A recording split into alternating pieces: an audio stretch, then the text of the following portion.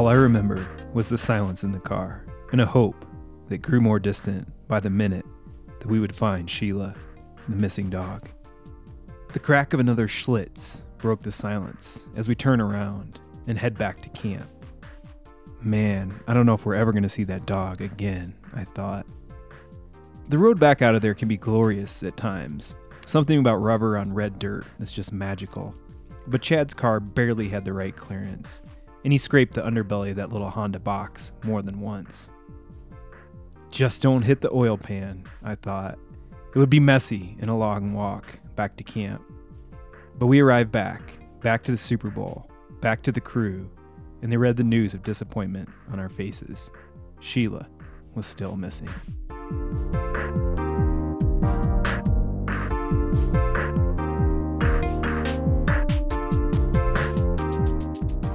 Welcome to episode 1 of season 2 of the Dirtbag State of Mind podcast. I am Luke Mihal. Couldn't be more excited to be back with y'all. I'd like to start off by thanking everyone who listened to season 1 and gave us positive feedback. There was several very nice notes that I got via Instagram messages or emails, and just know I appreciate every one of those, and I try to respond to everyone, but obviously in this modern day age, as a publisher, I just get buried with emails and messages. But just know if you sent me a message, I really, really appreciate it. Season 2, we are going to dive into The Desert, a dirtbag climbing book. It was published in 2018, and it kind of covers 20 years of adventures in what we just kind of refer to as the desert. But generally, it's the Colorado Plateau. And then if anyone who follows me knows I am absolutely in love with Indian Creek and the land that is Bears Ears National Monument that hopefully will be. This book really dives into every aspect of the climbing experience out there, and I hope really just shows my love for this place and how it's transformed my life, and it's a love affair that still continues to this day. Season 2 is brought to you by Black Diamond and Osprey Packs. Super psyched to have them on board and sponsors of the podcast. And Edelrid has actually sponsored the bonus episodes too that we're going to be running. We ran several bonus episodes with season 1, and we're going to be doing the same thing with season 2. And as I always say, the number one way to support the climbing zine and to support the Dirtbag State of Mind podcast is to subscribe. Pick up some merch. You can find the link in our show notes to do so. And without further ado, let's get into our very first episode for season 2.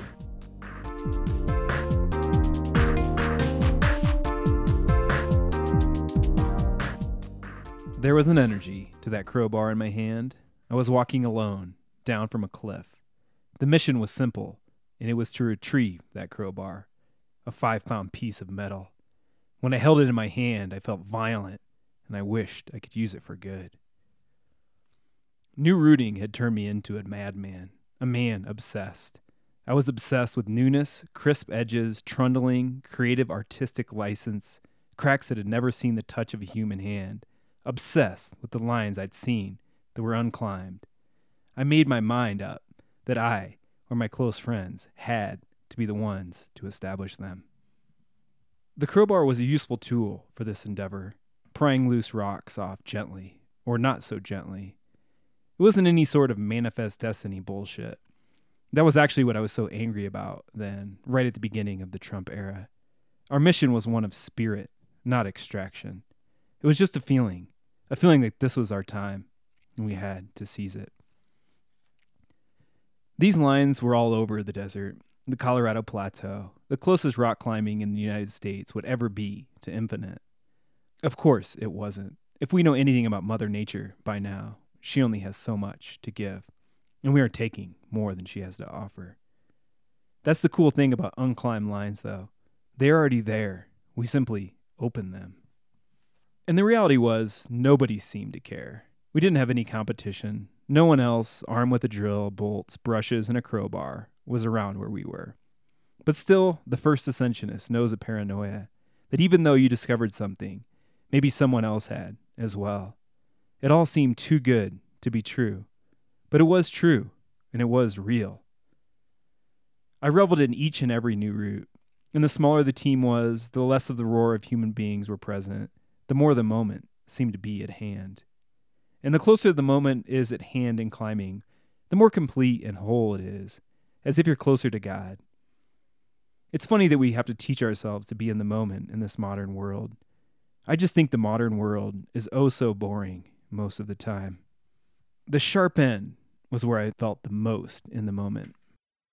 I hiked to one new wall we'd been establishing to get the crowbar and planned to hike it up to another later that morning for use on another climb I was working on. I needed some alone time too. I had anger flowing through my veins. Trump had just been elected president. The pendulum of American politics had swung back, off the rails, back into open white supremacy, open misogyny, simple-minded, ignorant thinking, with just a little help from the Russian government to close the deal. The devil won the election, with fewer votes than his opponent. That 5-pound crowbar swung back and forth as I hiked down. As the desert does, I sank into the recesses of my imagination. I imagined coming across some white trash piece of shit wearing one of those fucking MAGA hats. A showdown would happen. The crowbar would be my weapon. As if a crowbar would be worth shit in a cowboy showdown here in the desert. As if any sort of showdown would actually happen in the desert at this time. It was 2016, not 1916. And as if the poor white trash was my real enemy. He was not. I started talking to myself in a conversation with myself. Get a gun if you really want to be a Wild West cowboy. Why don't you get your shit together, man? I thought you were a peace-loving hippie. I was approaching camp now. The crowbar swung slowly, back and forth in my calloused hands. I was expecting camp to be empty by now, desperate for another hour of solitude before I rejoined the crew at the wall. It wasn't, and I locked eyes with a tall blonde man. It was Quinn, my friend. Not exactly a close friend, but a friend, a member of the climbing crew. "Hey, Luke, how's it going?" he said. "Oh, good, man," I mumbled, not fully out of my trance of anger and solitude. A quiet settled over us. A tumbleweed may have slowly passed by in the light wind. 10 minutes went by as Quinn set up camp, and I fumbled through my climbing gear and got ready for another hike. Then Quinn came over to me. "Hey, man, is it cool that I'm here? I mean, I know this is your new area." "Oh, no, man," I said, sort of relieved that he'd sensed my internal anguish. "It's cool. I'm just, upset about the election." I felt a little awkward and ashamed that I didn't make him feel more welcome. No climbing area belongs to one person, at least not in the American West. It's all public land. After all, this is where we go to get away from it all. For me, at least. This was our own personal paradise. With some friends, some food, and some water, some climbing gear, I had everything that I needed here. And I wanted my friends to feel that way too. I thought more about this than what I actually said. Soon there was enough silence piled up that I had to say something. So I just said, "Fuck it, dude. Let's go climbing." I don't even know if I really said that, but I do know we did say fuck it, and we did go climbing.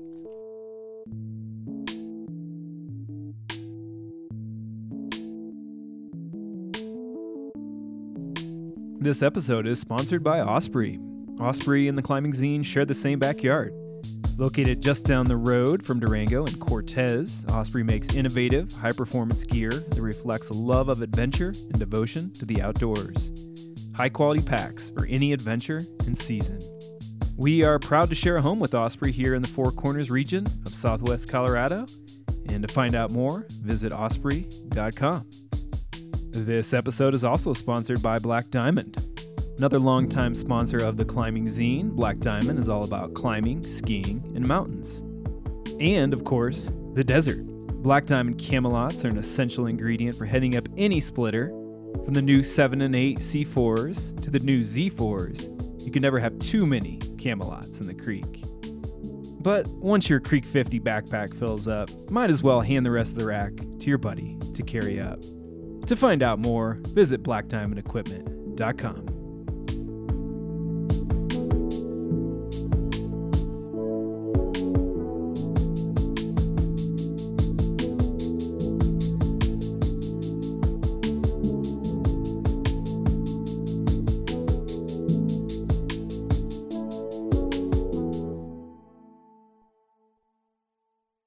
This is the most beautiful place on earth. But of course, like Cactus Ed Abbey said, every person carries in their heart an image of the ideal place, the right place. This is just the right place for me. But right now, something is not right, and it's pitch black, no beauty to be seen. Chad and I have been rolling this little Honda boxcar all over these desert roads for hours now, searching for his missing dog, yelling, "Sheila! Sheila! Sheila!" only to hear the wind replying. Chad is a war hero. He lost part of his leg in service to our country in Iraq. He's a climber with one full leg, a below-the-knee amputee. He has celebrity status in the community. But that was all later down the road, after he climbed El Cap and Mount Everest. This was before all that. Then, and now, Chad is just another climbing buddy to me. Most of the time, no disrespect, he seems incredibly normal. This moment, in the dark of the night, was sort of normal to us. Just a couple of guys in the middle of nowhere, Utah, looking for a lost dog. Sheila may not have even made a full meal for a mountain lion. Surely too small to be asked to join the pack of coyotes we hear but rarely see. I'm not even sure when the last time a mountain lion rolled through these parts. I've lived amongst the mountain lions for years, but I've never seen one. I can only suspect that they are there. The only things more mysterious than the mountain lion are the spirits, the original inhabitants of this land, back when you could grow corn here. Come to think of it, though, the spirits seem closer than the lions. Why else would we be drawn here over and over again? Why else would something so meaningless as inching up maroon sandstone walls become so meaningful? I crack another beer. The silence is deafening. "Sheila!" Chad screams. "Sheila!" He's hard to read, but I can tell he's worried. He probably feels guilty. He clearly loves this little dog. The moon dictates the light at night here in the desert, where cell phones don't work and the television is a campfire. Lukewarm beer on dirt country roads has long been a favorite pastime. Sure, it may be technically illegal, but there'll never be funding to police all the dirt country roads in this country, so I think enjoying this pastime of a beer and dirt is an American right. Dirt don't hurt. Benign civil disobedience. This beer wasn't so enjoyable. I was worried about Sheila and how the coyotes might treat her. Surely they don't realize we are trying to live in a just, respectful country here. They are coyotes, and they don't give a fuck about America. Thus, in our cars, we were trying to see out into the hidden desert world, and that world can never be seen from a metal box. This was all we thought we could do at the time, drive around and yell from a car. So American of us. Chad wasn't telling war stories, or any stories really. He's a good storyteller, long and drawn out, like Grandpa. A slow draw. He's a Jack Mormon, I guess, but don't let me label him. I just knew he grew up Mormon, but seems to live by his own rules now, and interacts with us heathens, like us climbers. I've heard the story about how he lost his leg a dozen times by now around the campfire. When forced with the prospect of amputation, he decided to go for it. That he'd rather use a prosthetic than have a useless limb. The decision seemed to pay off for him. He had a climbing leg, a running leg. Shit, the guy even had a party leg, a wooden peg leg. One of his legs, I forget which one, even had a flask built into it. Chad was clearly affected by this and by war. He drank away his sorrows, but shit, many climbers drank as much or more than him, and then it never went away to war. So who knows? He seemed to have a small tick, barely noticeable. With long hair and a beard, he looked like more of an attendee of Woodstock than a veteran of a foreign war. In a culture where weed is more prevalent than tobacco, a cigarette often dangled from his lips. All I remember was silence in the car and a hope that grew more distant by the minute that we would find Sheila. The crack of another Schlitz broke the silence as we turn around and head back to camp. Fuck, man, I don't know if we'll ever see that dog again, I thought. The road back out of there can be glorious at times. There's something about rubber on red dirt that's just magical. But Chad's car barely had the right clearance as he scraped the underbelly of that little Honda box more than once. Just don't hit the oil pan, I thought. It would be messy and a long walk back to camp. But we arrived back to the Super Bowl campsite, back to the crew, and they read the news of disappointment on our faces. Sheila was still missing. The next day, Chad went back out searching for Sheila, while we searched for cracks to climb. His terrain to search was vast and desolate, a setting of surreal colors, plants, and rocks. If you've never been to Indian Creek, Mars might be a good comparison, because no other place on Earth really compares to the Colorado Plateau. I didn't go with Chad that day, but I know what he saw. Towering behind the south six-shooter is the north six-shooter, which was really packing heat, standing taller and prouder than its mini-me, a 300-foot tall pillar, the most singular and impressive of all the sandstone formations in Indian Creek. That's the obvious formation, the one that will make the magazine cover or the Insta post on Monday. The subtle beauty is harder to see, and it doesn't really care if you see it or not. It's just surviving in the desert, like everything else. I'm no scientist. I'm just a poet. But it seems like from what I hear, the life depends on the cryptobiotic soil, the chunky black layer that lives on the surface and provides nutrients. Don't bust the crust, is what they say, so we avoid stepping on that black gold at all costs. The cows, which usually outnumber the humans in these parts, again, like the coyotes, they don't give a fuck about America, and they bust the crust all day long. That karma is on you, cows. But we eat the cows, so I guess all crust busted by cows is crust busted by man as well. If I could be transported to any time period to see how people lived off the land, I'd like to see this landscape 1,000 or so years ago as the ancestral Puebloans saw it. When they could hunt game, grow corn, and had access to clean water here. When they created the rock art, the pictographs and petroglyphs that we still marvel at today. What lives did they lead and how often did they smile? Were they free and how did they talk? Were they as enraptured with this landscape as I am? Or was it simply home, just a place to survive? I don't have the luxury of returning to that time period, so I guess my imagination will have to suffice. And I think this engagement of imagination is one reason this land has to be preserved as it is. Well, maybe other land. Some say the national parks and monuments were America's greatest idea. I don't know what that means for the other land of leftovers with little protections or regulations, like this land was up until recently. The ranchers and the miners were here before us. Miners searching for uranium to make a buck so that we could build atomic bombs for World War II. I don't know how much they found in Indian Creek, a wasteland of sandstone, cactuses, and wind. The ranchers seemed to have a better go of it. And long before any modern climber stepped foot on Wingate, the ranchers had set down their roots and made this place home. I'm trying to get an imaginary whiff of sage and juniper here to reminisce a little more. Trying to see the cactus flowers in bloom, when I know as I'm writing this they are not currently flowering. Hearing the piercing screech of a falcon, protecting territory, or their young, flying faster than any bird on the planet, damn near 200 miles an hour. Stepping in cow shit, god damn it. Better than crypto. Don't bust the crust, man. Not a bad mantra. It's not how you leave your mark in this desert anymore. It's how you don't leave your mark. But I'm not one of those leave no tracers either. That's bullshit. And all those folks driving their SUVs to the hiking trail anyway, leaving the carbon footprint that's oh so hard to see. Our trace is inevitable.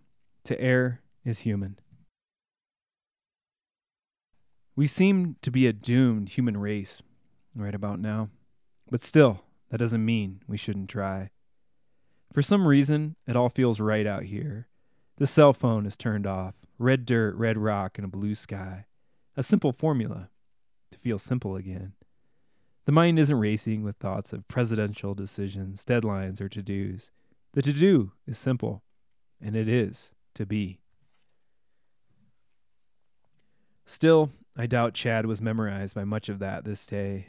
I bet he just wanted Sheila to come back. To see that little pup come running, scared and excited, into his arms. But mile by mile, inch by inch of searching led to nothing. Chad returned to camp that night again, with only a look on his face revealing the results of his searching. Sunday had arrived, and it was time to go back home. to leave our treasured sanctuary and return to the grind. Chad wasn't giving up on his search for Sheila, but the longer Sheila was gone, the longer we knew that the odds weren't in her favor. We heard the howling of coyotes at night. We felt the late November chill in our bones. I was returning to my gig as a wordsmith in Gunnison, Colorado. Despite my bark as a beatnik and a descendant of Ed Abbey's, I had no bite. My job was in public relations for a liberal arts college. I sat at a desk in front of a computer and crafted stories in the manner advised from the higher-ups. The voice of the pen was not my own. The poet and rebel within me had been tamed, waiting for the day when he could be released into the wild again. I deferred my version of the American dream. The desert had delivered on its promise I'd stored in the recesses of my mind, though. I left home feeling tired and depressed, and now 5 days later, I left the desert renewed. I played in the dirt, used my muscles, slept in a tent, and I felt like a new man. As we drove out of there, I would have been on cloud 9, but I thought of that poor little dog, surely dead, meeting an early demise because it got caught up in the world of climbers. The drive back to Gunny lasted into the night, turning the pleasant cap of the weekend into deer dodging. Monday morning would be coming too soon. That was the truth. At least I would be sore and satisfied while I sat at my desk, I thought. I showered, ate some pasta, and went to bed. Around midnight, my flip phone was buzzing, and it awoke me. It was a text. It was Chad. Just as he was getting ready to call the search and head home that night, he'd crawled back into his car. And what did he see? Sheila had crawled in after 3 days and 2 nights on the loose, safe and sound. That, my friends, is the magic of the desert.